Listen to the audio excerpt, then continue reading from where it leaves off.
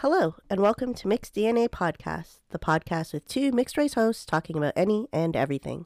Each week, we pick a topic, do some research, throw in our own thoughts, opinions, and personal experiences when necessary, and put everything together to share with all of you.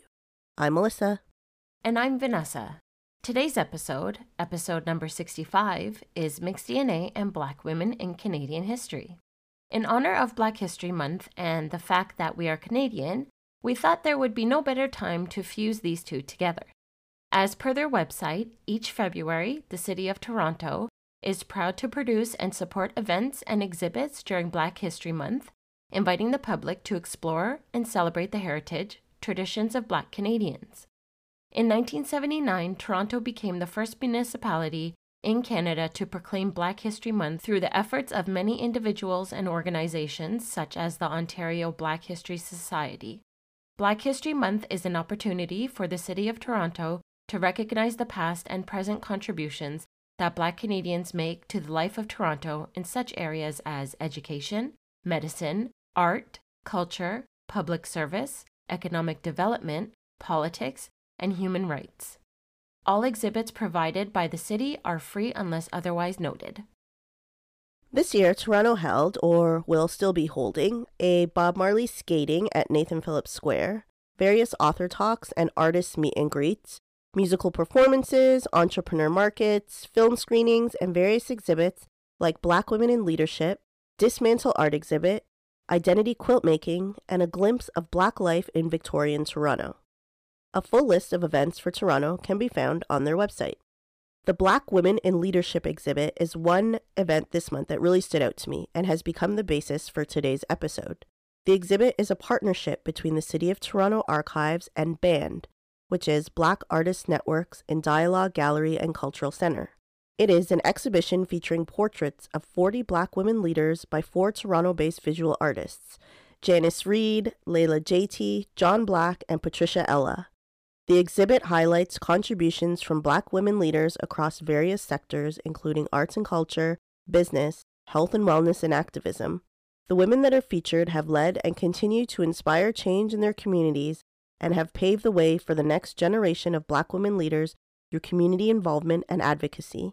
The exhibition is free and will run until August 2023 at the Toronto Archives, which is located at 255 Spadina Road. It is open to the public weekdays from 9 to 4. As much as we would like to check out this exhibit, the hours are horrific for 2 full-time working mothers. We do have until August, so we'll try, but no promises. Therefore, our contribution to Black History Month this February is to feature and to highlight some extraordinary Black Canadian women from Canadian history. And we'll tell you now that Canada has some very impressive Black women in its past, as well as its present and its future. We're going to start with Mary Ann Shadd Carrie, who was an American-Canadian born in 1823. Before we continue with her story, if you're like us, it's sometimes tiring to see and hear the slave story used as entertainment time and time again. However, as Canadians, a lot of the stories we hear are solely American, and we wanted to share stories for Black History Month that are closer to home for us. So bear with us here, because slavery wasn't just an American problem. Back to Mary Ann Shadd. She was born to free parents in Delaware, a state slave, and she was the eldest of 13 children. She was educated by Quakers and later taught throughout the northeastern United States, including New York City. Following in the footsteps of her activist parents, whose home was used as a safe house on the Underground Railroad, Mary Ann Shadd pursued community activism and settled in Canada. In September 1851, Shadd attended the first North American Convention of Colored Freemen held outside of the United States. The event was attended by hundreds of Black community leaders from all over Canada, the United States, and England. Many delegates encouraged enslaved Americans and refugees from enslavement to enter Canada because the year prior, the United States had passed the Fugitive Slave Act, which allowed slave owners to recapture escaped enslaved persons in the states where enslavement had been abolished. Shadd met Henry and Mary Bibb at the convention. They were publishers of the newspaper Voice of the Fugitive, and they convinced her to take a teaching position near their home in what is now Windsor, Ontario. Shadd settled in Windsor and set up a racially integrated school open to all who could afford to attend. as education was not publicly provided at the time. To promote emigration to Canada, Shad publicized the successes of Black persons living in freedom in Canada through the Provincial Freeman, a weekly newspaper first printed on March 24, 1853. This made Marianne Shad the first Black woman in North America to publish a newspaper and one of the first female journalists in Canada. The paper featured prominent anti-slavery authors and even promoted women's rights. The paper's motto was, "Self-reliance is the true road to independence." The paper was published from 1853 to 1857 from Windsor, Toronto, and Chatham.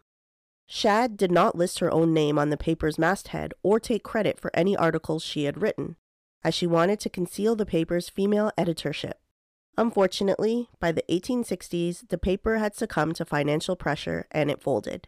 Years later, after returning to the U.S., Shad pursued law studies at Howard University and in 1883 became one of the first Black women to complete a law degree. In 1994, Marianne Shad was recognized as a person of historic significance by the Government of Canada. Next up, Miss Mayruth Sarsfield, whose remarkable life took her from the newsrooms of Montreal to the Canadian bestsellers list. Sarsfield was born in Montreal, Quebec, Canada in 1930, 10 years before women in Quebec could even vote. As an adult, she traveled the world as a diplomat and storyteller, breaking ground along the way. When she passed away in 2013, her obituary headline was "A Mighty Tree Has Fallen," and this encapsulated her passion and her impressive life. Not only was she a writer and published author, she was a diplomat, a television host, and a community activist. She completed her post-secondary education in Canada, New York, and Ghana. She was a research writer for CBC TV's The New Generation for 4 years and was an exhibit coordinator at Expo 67 in Montreal. She developed a theme for Canada's pavilion at Expo 70 in Osaka, Japan, and co-hosted Hourglass, which aired on CBC TV. In 1971, she joined the Department of External Affairs as an information officer. She served as Senior Information Officer with the United Nations Environment Program in Nairobi, Washington, and New York, before returning to Canada in 1984 to become the Director of Development Communicators, Inc., and co-host of the Seniors Report and Literary on PBS. Sarsfield was also the first Black woman to serve on CBC's Board of Governors. Every year on October 22nd, citizens of Cleveland, Ohio celebrate Mayruth Sarsfield Day for her significant work with the United Nations when she developed a global environmental campaign for every child a tree. Sarsfield's second novel, No Crystal Stair, was set in Montreal during World War II and tells the story of the harsh life Blacks in Little Burgundy faced. 2 themes run through the novel, passing as white and surviving as Black. The novel recounts a story about the desire to survive, all while depicting the cosmopolitan Montreal of the 1940s, a city inhabited by jazz musicians, socialites, artists, and gangsters. The novel was included in the CBC Canada Reads series in 2005. The formal synopsis is, Marion Willow is a young widow trying to raise 3 daughters on her own. She's Black, but must pass for white in order to earn a decent living. She has her eye on a handsome railway porter, but she also has a rival for his affections, her neighbor, Tori Delacourt, an American expatriate. Set in Montreal in the mid-1940s, No Crystal Stair is a compelling story of ambition, love, and a tightly knit Black community that must contend with the subtle racism of Canadian society. Kathleen Livingstone, known as Kay Nee Jenkins, was born in London, Ontario in 1918. From a young age, she developed an interest in the performing arts, studying music in Toronto and Ottawa. In 1942, her and her husband George moved to Toronto, where they raised 5 children. But she wasn't confined to the family home. She maintained a brilliant acting career and was called one of Canada's leading Black actresses. During this time, she performed both amateur and professional productions and had a career in radio. In the 1950s, as the civil rights movement gained momentum in the United States, her thirst for action and change transformed her everyday social life into mutual aid and started the Canadian Negro Women's Association. She served as its first president from 1951 to 1953 and remained an active member afterward. she provided the organization's vision to promote the pride and contributions of the Afro-Canadian community. Through this organization, Livingstone initiated and organized the first National Congress of Black Women, held in Toronto in April 1973. This filled a void on the political spectrum as Afro-Canadian women's concerns were lesser priorities for both Black civil rights movement and the second-wave feminists. Given the event's success, other conventions across the country followed, which led to the creation of the permanent organization that exists today. Livingstone devoted a great deal of her life and energy to social activism and organizing. Her tireless work to encourage a national discussion around the position of racialized people in society, particularly Black women, led Livingstone to coin the term visible minority in 1975. While working for the Privy Council of Canada, her work involved traveling the country and speaking with women's groups in preparation for a national conference on racialized communities in Canada. It is believed she coined visible minority while working on this project. At the time, the term became an organizing tool that members could use to challenge the unfair institutional practices in education, policing, and immigration. Although the term has become a contentious issue today, at the time it was seen as a radical descriptor of their location in Canadian society. Livingstone died suddenly while planning the conference on July 25, 1975, leaving everyone in shock. After her death, publisher Carrie Best, who we'll talk about later, established the key Livingstone's Visible Minority Women's Society, which provided scholarships to young women. Livingstone was designated a Person of National Historic Significance by the Canadian government in 2011, and in November 2017, the Historic Sites and Monument Board of Canada erected a plaque dedicated to her at Bedford Park Avenue, a street where she lived a long time. And in 2018, for Black History Month, Canada Post released a stamp depicting Kay Livingstone. Next up, the only person of color to be featured on Canadian currency, Viola Desmond. Viola Davis, and no, not that Viola Davis, this Viola's name before marriage was Viola Davis, was born on July 6, 1914, in Halifax, Nova Scotia, one of 10 children to James Albert and Gwendolyn Davis. Viola's father was a barber while she was growing up, and she noted the absence of professional hair and skin products for Black women, and she set her sights on addressing this issue. Being of African descent, she wasn't allowed to train as a beautician in Halifax, so she left home and received training in Montreal, Atlantic City, and one of Madame C.J. Walker's beauty schools in New York. After she finished her training, she returned to Halifax and started her own hair salon called Vi's Studio of Beauty Culture. She opened the Desmond School of Beauty Culture so that Black women should not have to travel as far as she did to receive training. The school catered to women from Nova Scotia, New Brunswick, and Quebec. Each year, approximately 15 women graduate from the school, all of whom have been denied admission to whites-only training schools. Desmond also started her own line of beauty products, Vi's Beauty Products, which she marketed and sold herself.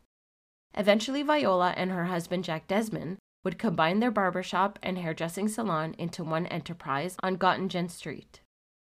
On November 8, 1946, while on a business trip to Sydney, Nova Scotia, her car broke down and she had to wait a whole day before parts would arrive. To pass the time waiting, she went to the movies at the Roseland Film Theatre. At the time, there were no segregation laws for movie theaters in Nova Scotia, but this specific theatre in New Glasgow, Nova Scotia, had a policy that the main floor seats were for white patrons. This was a discriminatory practice permitted in all Canadian provinces, and signage wasn't always viewable to patrons. Viola was sold a ticket to the balcony, and unaware of the segregation, she went to sit on the floor section to be close to the screen because she was nearsighted. She was asked to move, and she refused to move, and requested to exchange her ticket to a floor seat for an additional cost. Her request was refused, and she was forcefully removed from the theater, which caused her a hip injury. She was arrested and spent 12 hours in jail and had to pay a $26 fine for tax evasion, as the tax on the balcony price was 2 cents and the tax on floor seats was 3 cents. She was convicted of depriving the government of 1 cent in taxes. Desmond fought the charge in court. She hired a lawyer, Frederick William Bissett, who represented her in the criminal trials and attempted, unsuccessfully, to file a lawsuit against the Roseland Theater. The government insisted on arguing the case as a tax evasion. The statute used to convict Desmond contained no explicitly racist or discriminatory language. The case was dismissed. After the trial, her marriage ended and she closed her business and moved to Montreal to enroll in business college. She eventually settled in New York, where she died from gastrointestinal bleeding on February 7, 1965, at the age of 50. She is buried at Camp Hill Cemetery in Halifax, Nova Scotia. Desmond is often compared to Rosa Parks, given that they both challenged racism by refusing to vacate seats in whites-only sections, and each contributed to the rise of the civil rights movement in their respective countries. Desmond was pardoned in 2010 when she had already been dead for 45 years. Next up is Carrie Mae Best, a human rights activist, author, journalist, publisher, and broadcaster. She was born March 4, 1903 in New Glasgow, Nova Scotia, and died July 24, 2001. Sparked by incidents of racial discrimination, Best became a civil rights activist and the co-founder of the Clarion, one of the first newspapers in Nova Scotia owned and published by Black Canadians. She used this platform to advocate for Black rights. As editor, she publicly supported Viola Desmond in her case against the Roseland Theater. In 1941, Carrie Best heard that several high school girls had been removed by force from the Roseland Theater. Yes, the same one we mentioned. The Black teens had attempted to sit in the whites-only section. Best was outraged and argued the racist policy to the theater's owner in person and by letter. She decided it was time to go to the movies herself. A few days later, Best and her son Calbert attempted to purchase tickets for the main floor of the theater. The cashier issued the tickets for the balcony anyway. Best left the tickets on the counter, and her and her son walked into the auditorium. The assistant manager demanded that they leave, but they refused, and the police were called. They were hoisted from their seats and were charged with disturbing the peace, convicted, and fined. Best had what she needed. She could now take legal action against the theater. Filing a lawsuit that specified racial discrimination, Best claimed damages for assault and battery, damage to her coat, and breach of contract. The theater company claimed that Best and her son were trespassers without tickets. The case was heard on May 12, 1942, 4 years before the Viola Desmond story we shared, and the case failed. The theater won on the basis that it was their right to exclude anyone, which beat out the bigger issue of racism. The judge not only ignored the blatant discrimination, but also ordered Best to pay the defendants' costs. After losing the case is when she decided to start the newspaper, the Clarion. The paper reported on sports, news, social activities, and other significant events. Incorporated in 1947, the paper placed an emphasis on better race relations, and for a decade, the Clarion covered many important issues and advocated for Black rights. In 1956, it was renamed the Negro Citizen and began national circulation. While operating the newspaper, Best took another challenge. She was unable to find radio programming that she liked, so she started broadcasting her own, kind of like a modern-day podcaster. Her program was called The Quiet Corner. It debuted in 1952. Between classical and religious music segments, Best entertained listeners by reading the works of American poet Henry Wadsworth Longfellow and African-American poet Paul Laurence Dunbar. For 12 years, the show filled a need for listeners on 4 radio stations in the Maritimes. Next up is Violet King, who was born October 18, 1929 in Calgary, Alberta. King's paternal grandparents moved to Keystone, now Breton, Alberta from Oklahoma in 1911. They were drawn to Canada after discovering the federal government's campaign to entice American farmers to immigrate to the country. However, the Canadian government didn't expect Black farmers to answer this call. The government quickly moved to discourage Black immigration and thus limited the total number to Black immigrants to the Canadian prairies to only about 1,000 by 1912. King's parents, John and Stella, moved to Calgary in 1919 and lived in the community of Hillhurst Sunnyside. They worked as a sleeping car porter and as a seamstress, respectively. They had 3 children besides Violet, Vern, Lucielle, and Ted. From a young age, Violet knew she wanted to pursue a legal career. Her grade 12 yearbook caption read, "Violet wants to be a criminal lawyer." She attended the University of Alberta in 1948, and to help finance her studies, she taught piano in Edmonton. Out of the 142 students, King was one of only 3 women in the Faculty of Law. During her time at the university, she was a member of the Blue Stocking Club, vice president of the Student Union, and was a representative of the Students' Union to the National Federation of Canadian University Students. During her undergraduate studies, she was selected as class historian and served as the 1952 Alberta representative to the International Student Services Conference held in Hamilton, Ontario. King obtained her Bachelor of Arts degree in 1952 and received her LLB degree in 1953. She was the first Black person to graduate law school in Alberta and the only woman in her graduating year. Following graduation, King articled at a Calgary firm where she recalls working on 5 murder trials during her articling time, a substantial caseload. King was called to the Alberta Bar on June 2, 1954, and became the first Black female lawyer to practice law in Canada. Her admission made headlines in several local newspapers. 2 Calgary publications described it as a milestone in Canadian history. It would be another 10 years before Lionel Jones was admitted to the Alberta Bar, the second Black lawyer in the province. King practiced law in Calgary for several years and spoke publicly about racism in the workplace. At a speech made at a sorority banquet in Calgary in 1955, she remarked, "It's too bad that a Japanese, Chinese, or colored girl has to outshine others to secure a position." She also described the challenges women had faced in the workforce to that point and expressed hope that in her future, greater focus would be placed on a person's ability and less on their race or gender.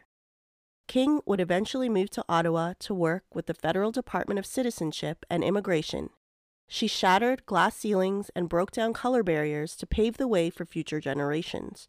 Her hard work and drive to excel in all facets of her career are an inspiration for those who aspire to do great things in their field. Another Black Canadian female pioneer was Jennifer Hodge de Silva. She was a documentary filmmaker born January 28, 1951 in Montreal, Quebec. Her mother was May Ruth Sansfield, who was the first woman we featured at the top of this episode. Due to who her mother was, Jennifer was exposed to arts and culture throughout her childhood, and she completed high school in Switzerland, which resulted in her cosmopolitan view of the world. She also became fluent in French, German, and proficient in Italian. When she returned to Canada, she attended Glendon College at York University in Toronto, where she earned her Bachelor of Arts honors in Fine Arts in 1974. Afterwards, she apprenticed at the National Film Board in Montreal before returning to Toronto to attend Ryerson University, which is now the Toronto Metropolitan University, where she received a Bachelor of Applied Television Arts in 1979. Later that year, she directed a short film, Canada Vignettes, Helen Law. The film is a portrait of a Chinese immigrant and her first-generation Canadian son. While still a student, Hodge served as assistant director and associate producer on the film Fields of Endless Day in 1978. This was one of the first Canadian films to significantly chronicle nearly 400 years of African-Canadian history. In 1982, Hodge married fellow filmmaker Paul de Silva, and together they founded the production company Gen Films. Through the company, they produced a vast array of work, including a profile of mask artist Joe David called Joe David, Spirit of the Mask, The Edenshaw Legacy, which showcases the work of Haida artists, Charles Edenshaw, and the TV series Inside Stories, which chronicles the experiences of ethnically diverse residents of Toronto. Gen Films also created the acclaimed series Neighborhoods, that examines the history and character of different communities across Canada, like Kensington Market. Her signature film was 1983's Home Feeling, Struggle for a Community, which she co-directed. The film explores the troubled relationship between Toronto Police Services and the residents of the city's largely ethnically diverse Jane and Finch district. The complex portrayal of the overall situation, including views of both the police and the residents, remains relevant even to this day.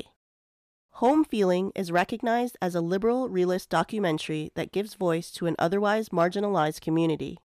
Hodge de Silva died of cancer at the age of 38 in the same hospital where she was born, Montreal's Royal Victoria. A biographical documentary on her life and work, Jennifer Hodge, The Glory and the Pain, was released in 1992. It features recollections from those closest to her. There are so many women we could feature for today's episode. We could literally go on and on and on. The rich history of Canada is full of Black female excellence, if you know where to look, and it's really not that hard to see. We're just going to do one more profile before we wrap today's episode, and that profile is for Angela James. Angela James was born December 22nd, 1964, in Toronto, Ontario, and is a Canadian former ice hockey player who played at the highest level of senior hockey between 1980 and 2000. James was the daughter of Donna Barato, a white Canadian from Toronto, and Leo James, a Black American from Mississippi, who came to Canada to escape racial segregation. James and two half-sisters were raised by their mother with the help of government assistance. They lived in subsidized housing in Toronto neighborhood Flemington Park. Although her father did not provide financial support growing up, they had a relationship.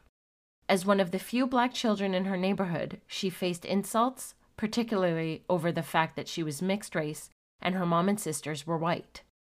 She often got into fights, forming a combative attitude which she carried with her into the game of hockey. James excelled in sports from a young age and had a love of hockey, baseball, and synchronized swimming. Her mother wanted her to focus on swimming as it had more opportunities for girls in the 70s, but James' passion for hockey was obvious from kindergarten. She would play in a boys' house league starting at the age of 8, and her mother had to threaten legal action against as they were opposed to letting her join. Eventually, she was forbidden from playing, with the league's formal policy change due to too many complaints and jealousy from parents of boys in the league who were being overshadowed by a girl.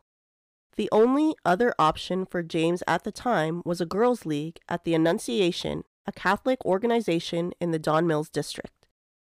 She was so talented that when she was 13 years old, she was placed on teams playing against women 16 years and older. The team was called the Saints. They were a senior team, the fourth highest level of women's hockey in the Toronto area at the time. During her time in high school, she was focused on hockey, but exposed to drugs and alcohol regularly and was always getting into fights. She paid little attention to the actual school part of school and almost dropped out. Thanks to a special vice principal who encouraged her to pay attention to her studies, she graduated from Overlea High School and moved into Seneca College in Toronto. She struggled academically in her first year, mostly due to the fact that she was playing two sports at both college and community levels and was working a part-time job to help her family pay the bills. Seneca's hockey coach at the time, Lee Trempy, had several arguments with James before she began to take her studies seriously. James played both softball and hockey for Seneca Scouts. Though she always played forward in community hockey leagues, Coach Trempe converted her to defense so that she could always set up plays and incorporate her teammates into the offensive.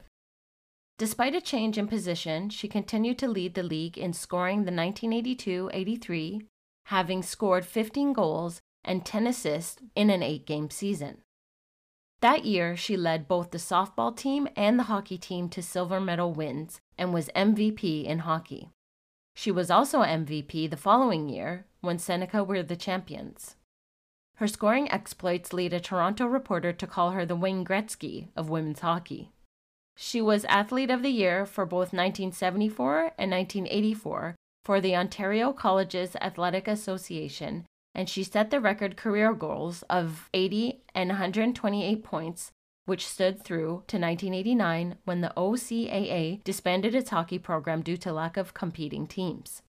Seneca College retired her jersey, number 8, in 2001, and she was inducted into the Seneca Varsity Hall of Fame in 1985 and in 2004 received the Seneca College Distinguished Alumni Award. James went on to play for various Senior C hockey teams, including the Toronto Islanders, a Burlington team, and the Toronto Arrows. She led the Arrows to 2 national championships in 91 and 93. Continuing her career, she played for the Toronto Red Wings, and the Newtonbrook Panthers before rejoining the Arrows in '97, which is where she was when the newly formed National Women's Hockey League was formed. She scored 38 goals and 55 points in the inaugural NWHL season and was named the MVP. The following season, she was named the best forward in the Western Division and was on the first ever All-Star team.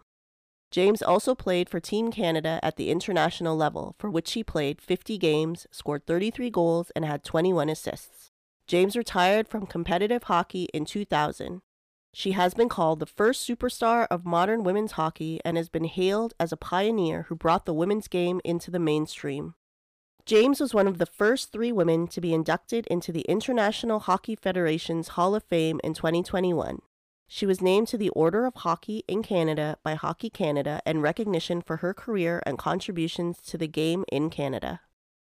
There's definitely no shortage of greatness in Canadian history, and we're glad to have been able to share the stories of these amazing women with all of you today.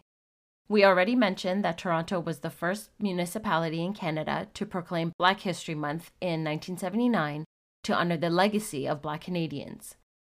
This month provides an opportunity to celebrate and commemorate the legacy, history, and achievements of Black Canadians that have made and continue to make our city and country what it is today.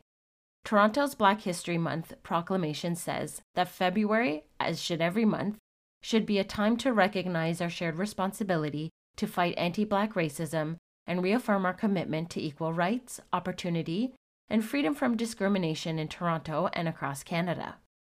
Black History Month is an opportunity to learn about the history of Black Canadians, to recognize the role they have played in building our city, and to understand the vital need to combat racism, discrimination, and inequality in our communities, partially through gaining a greater understanding of the discrimination and marginalization often faced by Black Canadians. Thanks for tuning in to today's episode, everyone, and we do hope that you found today's episode informative and entertaining.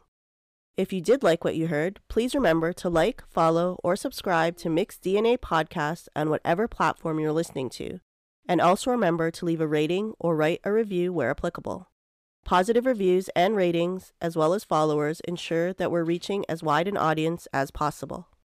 Also remember to follow us on Facebook or Instagram at Mixed DNA Podcast, where every week we post information that helped us put together each week's episode. We post links, images, and quotes that we think are pretty interesting, and we think you will as well. Thanks again for listening, and you'll hear from us again next week. Bye, everyone. Bye.